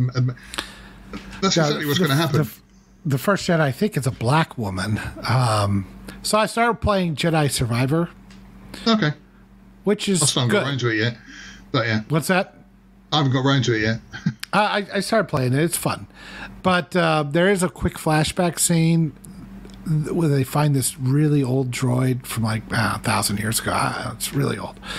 And they get it working again, but you know how he gets down, he'll do some force mumbo jumbo, push the right stick down, and then he gets a vision. Well, in this case, he got a vision, and it was this black Jedi acolyte that was telling the droid to do something. I honestly can't remember what it is.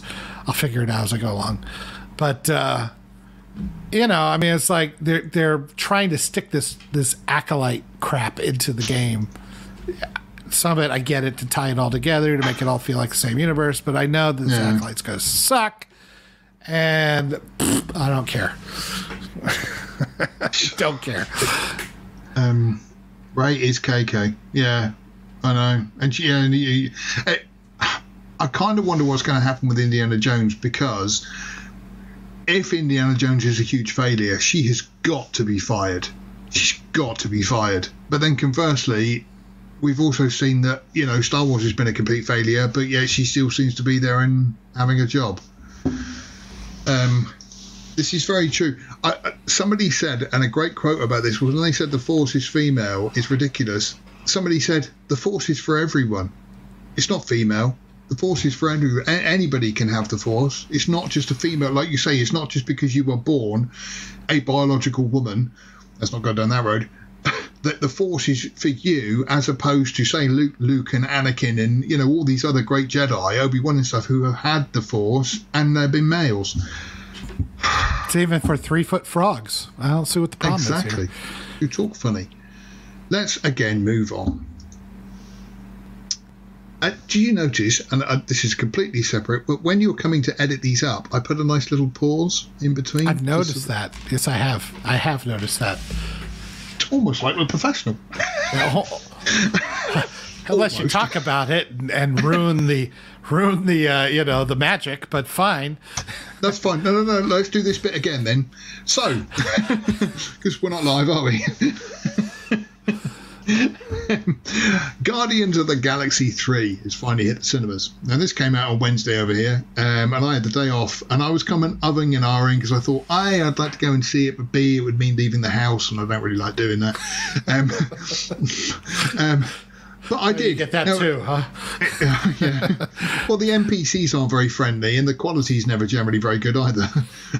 And nobody's told me where the respawn point is outside. I don't know where it is. Oh, I got bad news for you. I'm in this hospital again. So why is this guy spanking me on the ass? Oh no, my save point. Have you seen it? I did. Saw it last night. Okay. So just before we go on, then we will possibly talk about spoilers. I know Eggy was trying to avoid them, so this is actually a good thing he's not here. So, overall, what was your impression? Oh man, this was a tough one. Because it certainly isn't crap. I mean, it's above average. But whatever it was that made the first two, because I actually like the second one better than the first one, although I do love the first one. I just think the second one had better villain, and I like it, just had a little bit more heart to it, a little bit more emotion. This one tried to do that, and it sometimes succeeded, and sometimes it did not. And it's a little long. Pacing could probably be trimmed up a bit. Yeah. And should we talk spoilers? I mean, it's hard to talk about that. Basically, yes, we are going to be talking spoilers. If you haven't seen Guardians of the Galaxy yet, come back and watch this video again, because that actually helps with the algorithm. Yes. So watch from the beginning. I don't care if you watch all this. I'll do it again. The story is Rocket's story for the most part, but they sideline him for the first 2/3 of the movie. Pretty much, yeah. I'd say even longer than that. Maybe 3/4. Maybe. Now, they do give him a sizable amount of flashbacks, but they're showing how he became who he is, how he became Rocket Raccoon. And since he doesn't interact with the rest of the Guardians very much, it's hard to get as invested. I don't feel the emotion that I should in this thing. Mm. And then but it's not like none of the other Guardians have anything to do. They do, and they have some of their fights, but they never take it to a logical conclusion to give you any emotional, anything. Mm. And so the two things I noticed, like it was in a full theater, and there was some obvious big moments, applause moments, and everybody just kind of was sitting there stone-faced. And right, yeah, should have been big emotional. One was when Rocket at the end, he's getting thrown around by the High Evolutionary, right. And then he hits a thing on his ankle that negates the High Evolutionary's power. Yeah. And goes, I'm Rocket. And that's supposed to be a big moment. It's supposed to be a huge moment where it's supposed to be a Captain America with the hammers moment. Yeah. It's supposed to be like he's overcome this guy that caused him so much pain for so long. And he says the line, it's almost a trailer line, I'm Rocket Raccoon or something like that. And he shoots him. And everybody in the theater, including myself, was like, cool. There was nothing there. I should have been like with his father and with Yondu dying. I got worked up on that. Yeah. But with this, I was like, nothing. And part of that was because there should have been less flashbacks and more of him interacting, I think, and maybe then we could have gotten more emotionally connected with Rocket and this stuff. Now, this is kind of one of those where it's like I just don't think it was the best choice the way they did it. It didn't grab me emotionally. I don't think the story is garbage or anything, and it's not. If you want to watch it, I'd say you won't regret watching it. I don't want to crap on it. I just say, is it at the other two where it really had some really good emotion, but the songs didn't really. They were there. They didn't really. They didn't evoke anything when they played them. I did feel with the music it was overused. In the original movies, or both of the original movies, there's songs which obviously sort of come up and take precedence. But in this, it kind of, a song would come up and take precedence, and then another one, and then I think by the third or fourth time, I'm like, yes, it's a great soundtrack. We get it, James. You can tone that down a little bit now. It didn't, like in the second one. And they did it best with the second one, although they did it very well in the first one. In the second one, they started out with Blue Skies, with Groot dancing around while all this stuff is going on in the background. It's a great way to start up, and the music works perfectly in that moment the way they did it. And then after they get kind of past it, and they have a little respite, and they're going to leave, and kind of head out to whatever they're doing. They play Lakeside Drive, or I think that's what it's called. But it's about, and it's kind of like a little road song that kind of evokes the emotion, which is great. And then at the very end, after they play the Cat Stevens dad song that really works after Yondu's just been buried and everything, and he's got little baby Groot there, which is kind of like a new surrogate son, and he's listening to it with him like a father and son would. The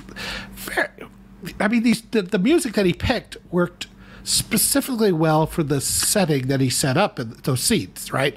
Yeah, that never really happened in this movie, in my opinion. Not to that extent. Let me just bring up Setlick's point here that the music was his mum's. Hang on, I'll put up the one where you spelt it right. Yeah, the music was his mum's favourite, and that's true because obviously his mum, gave him this cassette, and so there was that kind of emotional connectional level. Whereas, kind of again in the second one, it worked because he got given a Zoom, and there's like so many thousands of songs on there. But in this one, it just, like you say, it was emotionally just distant from what was going on. Yeah, and then you throw in that there's stuff in there from the early 2000s even, and it doesn't feel. This is one of those things, like, it just didn't feel like the other two movies. It didn't feel like a Guardians movie in some ways, and I don't know if it was. They built up this team, the core team of Rocket, Groot, Quill, Drax, and Gamora, and now Gamora is not Gamora anymore. And she was way too abrasive. Even, like, I get they took her back from 2014, but when we saw her in 2014 in the first Guardians movie, she was not nearly this abrasive as she was in this movie. Then we don't know how long she's then been spending with the Ravagers. I know, but it still didn't feel like it was her. Like, right. I know it's not her, but it's, you don't feel like she could grow into that person. And then when she ends up with the Ravagers at the end, I'm like, oh no, that's not satisfying at all. Why do I don't care about any of these people. They were a gag in an end credit in 2. They're nothing. They have no emotional attachment to any of these people. Am I supposed to be happy for her that she's with all these strangers that I don't care about? A little thing that just annoyed me about this was they go through these 3 shields to get to this Omnicore or whatever this place was. They get through these 3 shields, then they meet up with the Ravagers, and I kept thinking, so what? Everybody can just get through this shield really easily. Well, he was doing some monkey business with something, and that's why he was able to get in, because he's a Ravager in the past, so he's able to do some. No. What I mean is bullshit. That's how they got in. Right, yeah. But like, this thing is protected by 3 shields. I know what Peter was doing when they get there, but when they get in the shields, it seems like the rest of the Ravagers were already inside there as well. Oh, yeah. And it was they're kind of both like Ravagers, right? So they did the same thing. I don't know. But I suppose then, actually thinking about it, Nebula did say that she contacted someone, so maybe they had just got in and were waiting for them. But then why would they attack them? I mean, it's like they bring up they do things that misdirect you for no good reason. I mean, good thing nobody started shooting at that moment, blowing away Sylvester Stallone right then. And then there's other times where it's like Dave Cullen mentioned, it's like Gamora just pushes Peter, just violent with him for no good reason, which is like, we're just supposed to accept that. And I think what he missed there, I mean, I agree with him. The random violence in sometimes these movies for no reason is kind of a little ridiculous. But then Nebula pushes Drax later on in the movie. The 3 of them are kind of stuck, and Nebula is losing her patience with Drax, somewhat understandably.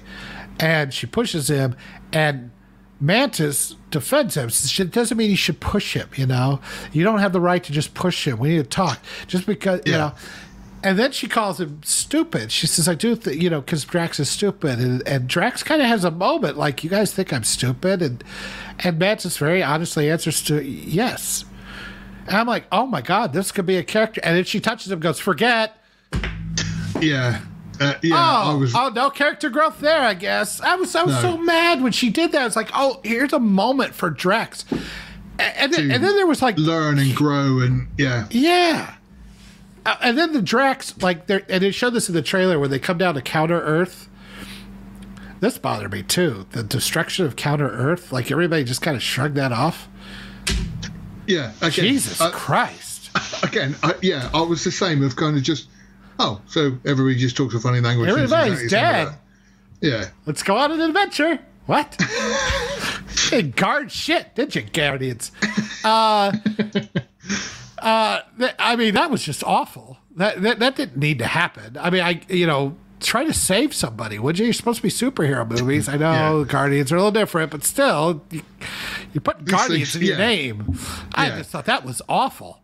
And then, but when they land on Counter Earth and Drax hits the girl way too hard with the basketball, a little girl, it's supposed to be a funny moment, right? Which just, it felt really mean. You didn't laugh out. You didn't laugh out loud. I did not laugh out loud. But then later on, what is Drax doing? Drax is the one that connects with all the little girls and little kids, and he talks about his daughter. If this is a man who had a daughter and is connecting with these little kids and is becoming a father figure to them and everything else, this is not a man who would whack a girl with a basketball like that. No, that's a fair point. Yeah, that's a fair point. Like, just for a cheap laugh, it's like, is he dumb or is he not dumb? Is he caring or is he not caring? He's all over the place. And when they have a moment where it's like maybe they could address this, and then Mans just says forget and uses her power to make him forget that she just said that. Undercut themselves, and now they're not even using humor to undercut it. They're just undercutting whatever can of worms they opened up. So it was things like that. Now, Rocket's almost dying, that did get to me. I thought he was going to die. I really did. And they did that well, and I felt a lot of things for this dumb CGI raccoon. But yes, I was feeling things. Well done there. I liked Adam Warlock. I like his little growth, the little arc. But, he's ended up on the Guardians. And I don't know if he stayed through this credit scenes, but ended up with the Guardians. Kind of like that. I don't know why Quill just decided that he wanted to go see his grandpa. I don't see anything there that motivated him to go to Earth because he was running away or something. But it didn't work for me. Whatever they came up with, it didn't feel real. Nebula, I thought, was good. I like her running nowhere now and running the community. I thought that was good. Weirdly, see, I thought Adam Warlock was completely sidelined. Well, he was not. He was not going to be a major. Yeah, he was there as comic relief, but it's still. I like that he kind of like saved Peter and wanted to know why he saved him. He was kind of this antagonist. Okay, he wasn't meant to be much, but I liked it. I liked, I get what they were doing with him. He's not going to be the comic guy. That's fine. That's what you're going to do, and for that, I don't know. Fine with him. They just, to me, they sold him quite big. And so I did think to myself, he's quite a bad guy. And it was not completely sidelined, but he was just sort of turned up. He was funny in his moments and stuff. But obviously the main antagonist was the High Evolutionary. And it was just kind of, oh, right, okay. So misdirection, whatever, it just sort of, I don't know, like I say. And then come the end, you knew what was going to happen. And so it was just kind of, oh, right, okay, Peter's in trouble, and Warlock saved him. Like I say, I felt nothing towards that at all. Yeah, I mean, I like that, that they had to try to save Rocket. I just wish they had done it a little bit quicker and got him back in the story a little bit more so we could get his mindset now. My take on that was, with the whole Rocket thing, is, like I say, I do know what you're saying, that yes, he is part of the Guardians and everything else and blah, blah, blah. I found that the emotional backstory was actually quite good. In some prequels, we've seen how he kind of completely deconstructs the character, but having an explanation of why he's Rocket, why this High Evolutionary was after him, why he's a bit cynical and he doesn't kind of want friends apart from Groot and stuff. That, for me, really worked. Really, really worked. I agree. I agree. The whole backstory was great. It was emotional. It gave you a very good understanding of who he was as a character. My problem is that once they basically him being sidelined and sitting on a table and them trying to save him was an excuse to do the entire backstory, which took forever. Then when he finally got back into the story in the present time, he wasn't really doing much to push forward the story. A few things here and there, but nothing more than he had done in any other of the Guardians movies. You know what I'm saying? Except for maybe rescuing the raccoons and all the little animals. And having his one big moment with the High Evolutionary, which wasn't enough. That was my problem with it. It was like he needed to, there had to be something more that he did once he got back into the story. So a little less flashback, a little bit more him having agency and doing more stuff. You know, having some sort of, it was missing that big emotional thing that would have made his I'm Rocket and killing the guy would have made it a lot more. Like the whole, like you say, at the end of Endgame, you know, Iron Man saying Iron Man was just that moment, you know, and right? Because it had been telegraphed and built up, and we had had those moments that drug us along on his journey. We got the beginning, the backstory of Rocket's journey. We understand that. We understand a little bit of what he went through in the first two Guardians movies, but and of course Endgame and Infinity War. But now it's like, now we're getting all his backstory, and then I guess go kill High Evolutionary. Okay.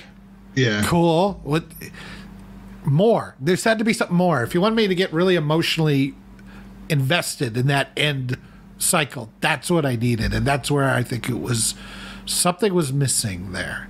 And then them all just randomly separating, especially Quill. I guess Quill wanted to be with her, but he kind of accepted her, but Gamora was horribly misused in this movie. I just don't like at all what they did with her. On the flip side, I really like Nebula. I really liked how they used her and how she's become who she is. I kind of like that. So I was indifferent to Nebula, weirdly. I don't know why. Like I say, I was just kind of indifferent to her in this one. What did you make of the whole heist bit at the beginning? Because I felt the whole thing was very much just, I want to say Act 1, but then weirdly, it was kind of almost the same as Act 1 of Return of the Jedi.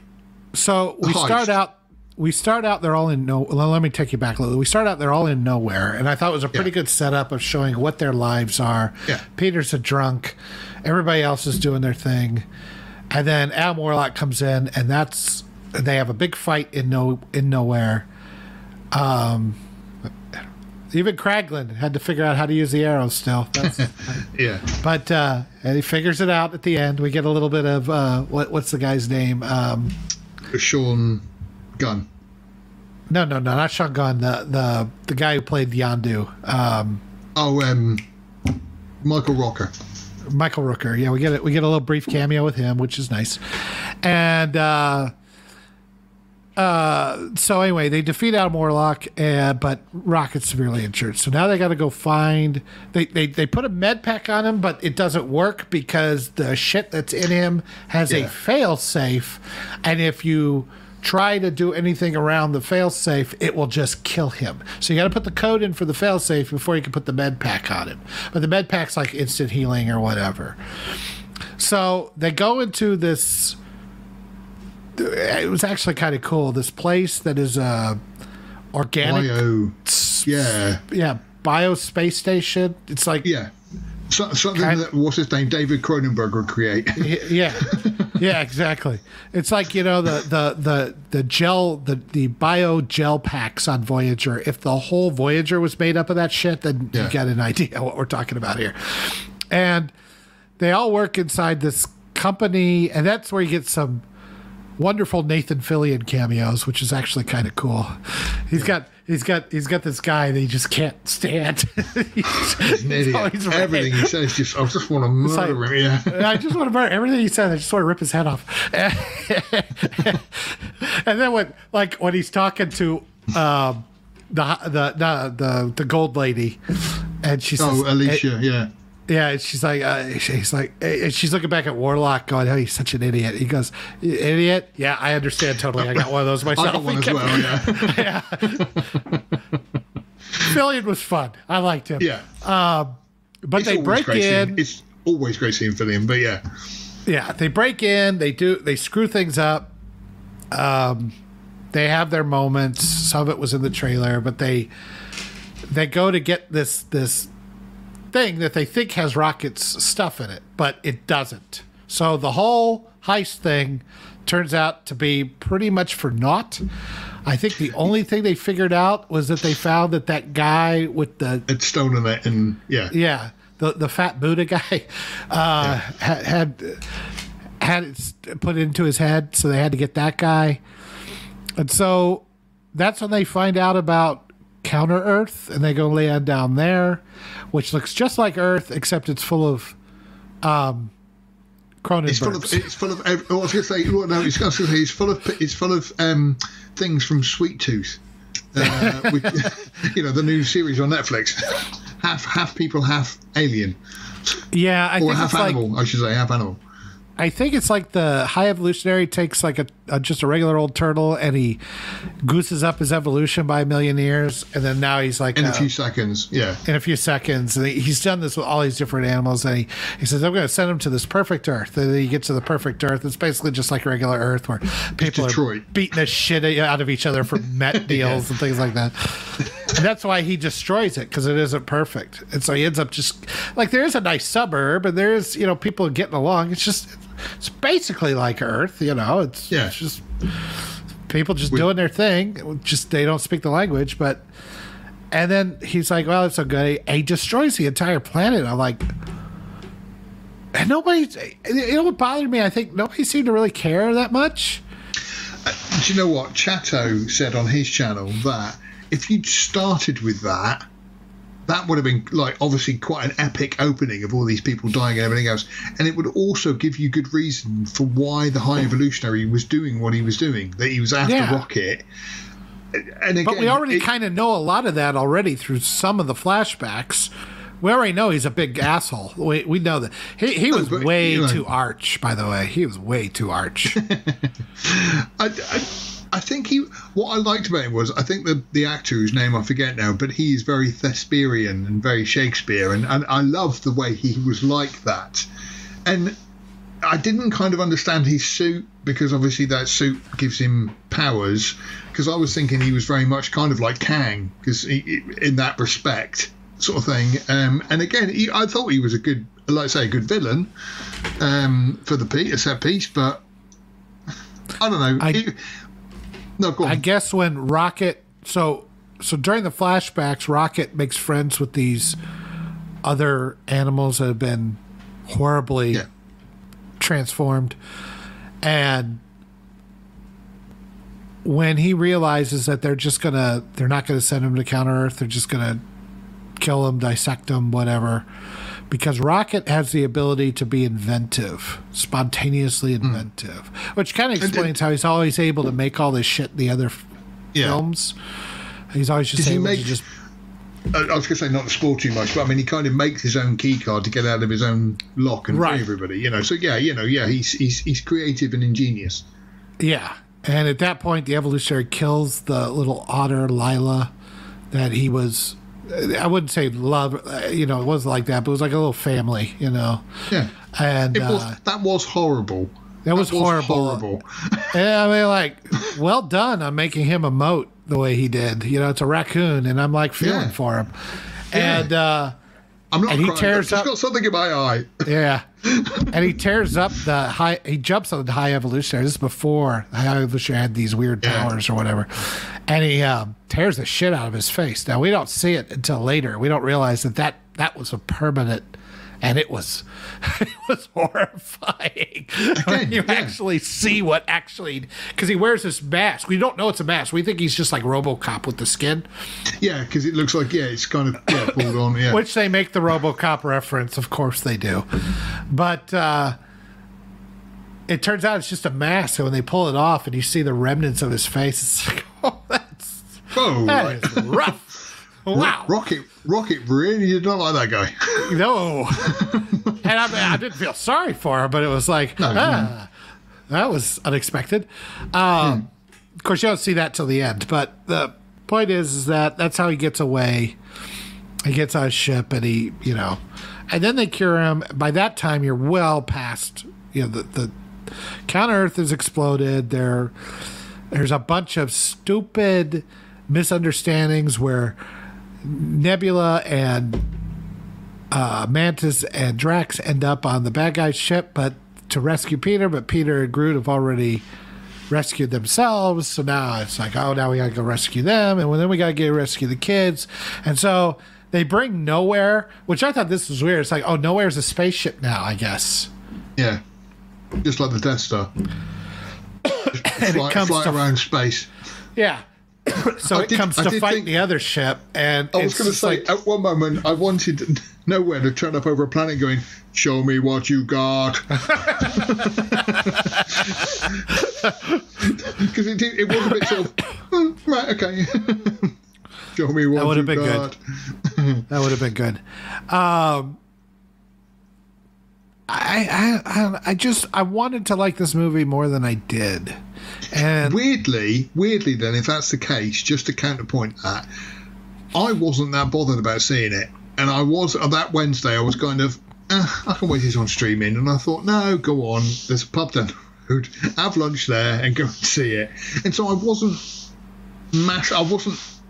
looking forward to it, to be honest. I was kind of like, I can wait. Maybe because I went in with that attitude, I actually enjoyed it more than I thought I would. Like I say, it's far from perfect, and there are certainly things that are wrong with it. But I did think it was a perfect then set of the trilogy. Unlike, for example, Ant-Man, which had two perfectly good movies, and then the third one just absolutely, went completely nuts and went completely endgame, which to me, really ruined things. This was, you had Guardians 1, Guardians 2, Guardians 3. It's now just a great trilogy that you could sit down and watch all three of them and have fun with all three of them. It's the way I felt about it. I guess some things worked really well and some things were a swing and a miss, I guess. Yeah. So I kind of look at it a little bit like Return of the Jedi. Like, Return of the Jedi isn't quite where Star Wars and Empire are, but it still has some really great moments. It's some things that you question, and and I feel like that a little bit like that about this. That's exactly what I said, Setlink. That it is a good movie. It finished the trilogy off well. However, something that really did annoy me was there is a couple of scenes after the end credits. Obviously, it's a Marvel film, and I stayed for the last credits. I kept seeing people getting up and walking. People getting up and walking out and thinking, noobs. But right at the end, there's a scene. I'm not going to say what it was, but there's a scene right at the very end of the film, and after that, there's a flashcard comes up that says the legendary Star-Lord will return. And it was just kind of, guys, why did you do that? You should just leave it as a trilogy.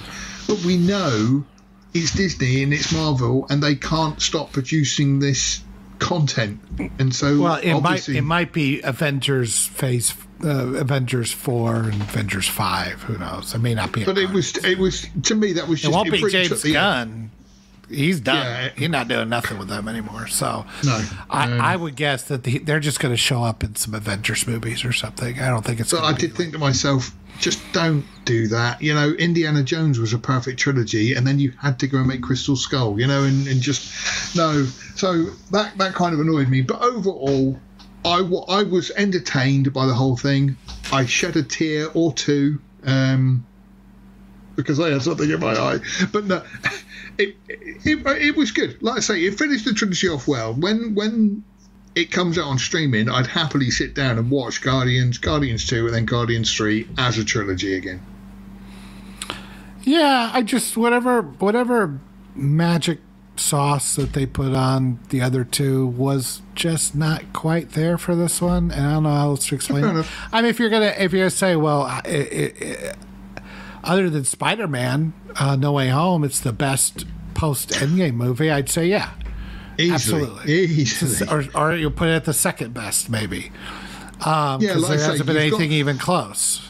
Oh, yeah. I mean, when you think of, I kept thinking back to like the Eternals, which was just ridiculous. Legend of the Ten Rings of Shang-Chi, whatever, was kind of It was all right, but I've never returned to it.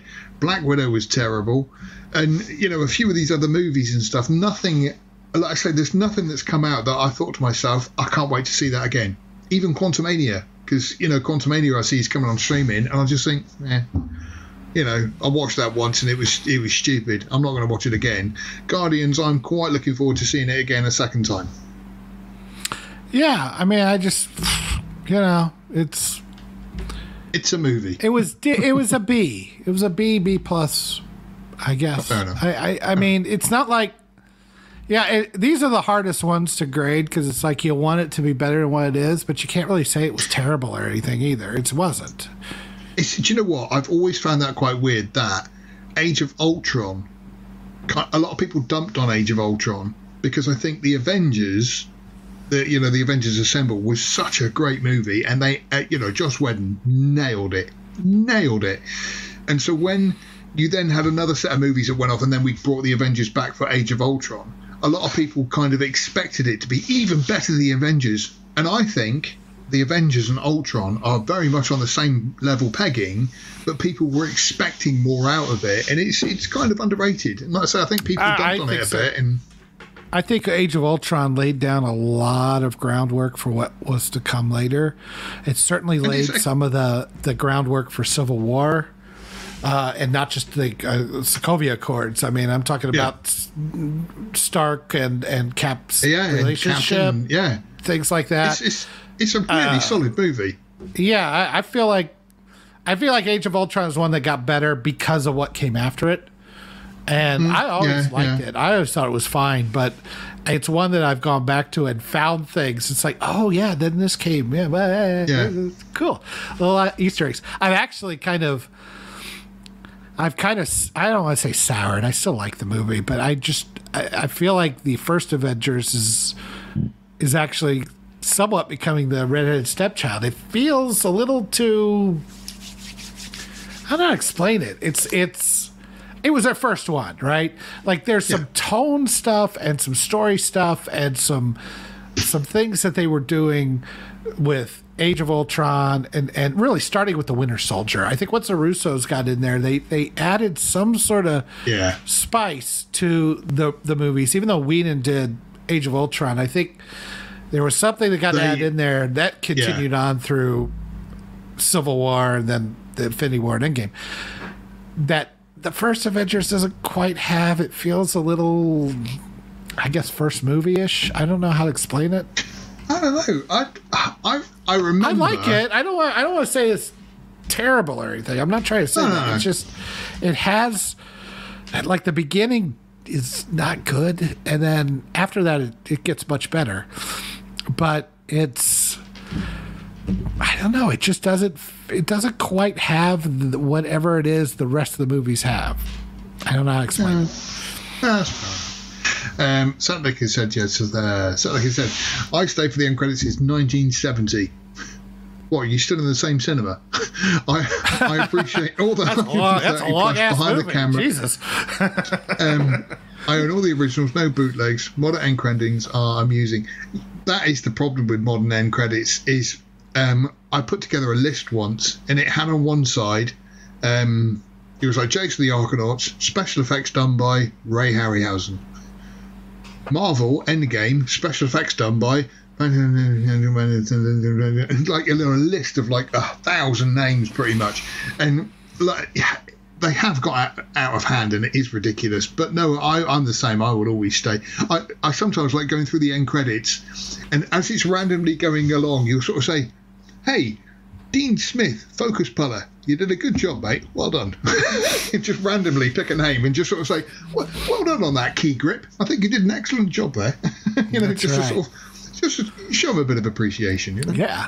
Hey, let's give a shout out to that caterer. Well done. Exactly. That's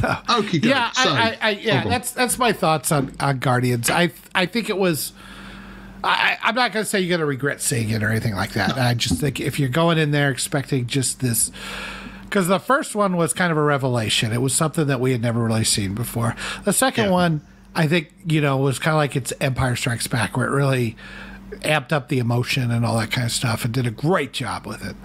And then the third one is kind of like Return of the Jedi. It's like, it's good. It's not quite what I hoped, but not, a little too long. Okay. Fine. There's a review of Guardians of the Galaxy 3. Okay. You all hate yourself. Should be on the poster. Guardians of the Galaxy 3. You won't hate yourself. You won't hate yourself. Drunken Yoda. Last movie outpost. Okie dokie, mate. Would you like to please wrap up the show for us then? Oh, do we have to? It's only... Oh, shit. It's 2 o'clock. Oh, my God. We actually did 2 hours. I didn't eat anything today, so I am extremely hungry. All right. Well, let's get you out of here then. Welcome back to lastmovieoutpost.com, which is working again. Thank you very much. You can reach us on Twitter at @movieoutpost. He is at Obaphil. I'm at Drunken Yoda 1, at Matt Eggy Wags. Unfortunately, he's too drunk to join us today. You can reach us on Facebook at Last Movie Outpost and Instagram at Last Movie Outpost. Phil, do you have anything else to say? I have finally recorded, because I actually got it finished. Hang on, where is it? There we go. I actually got finished and recorded my Biggles script as an overlooked. So I've started editing that. And I'm not saying I had a really boring day at work today because there was nobody in, but I actually wrote about 3/4 of another script which I'm going to start on. Nice. If anybody came upstairs, it was immediately, oh yeah, no, I was just checking some details of some stuff coming through. Yeah. Okay, bye. Right. Well, that wouldn't give for a boring day. But yeah, so Biggles is on its way. All right. Well, I might give Dungeons and Dragons a try. It was entertaining. It's like Guardians. It was entertaining. It's not a masterpiece. There are crappy moments, but overall, I enjoyed it. I would watch it again. All right, I will give it a try. So, I think that's good for one day. Good 2 hours. So, and thank you to Setlink for joining us, and also thank you for that little tip. It's most appreciated. Yes, it is, and I hope your time gets better for you. So yes, indeed. Until then, thank you very much for watching, and we will see you on the next stream.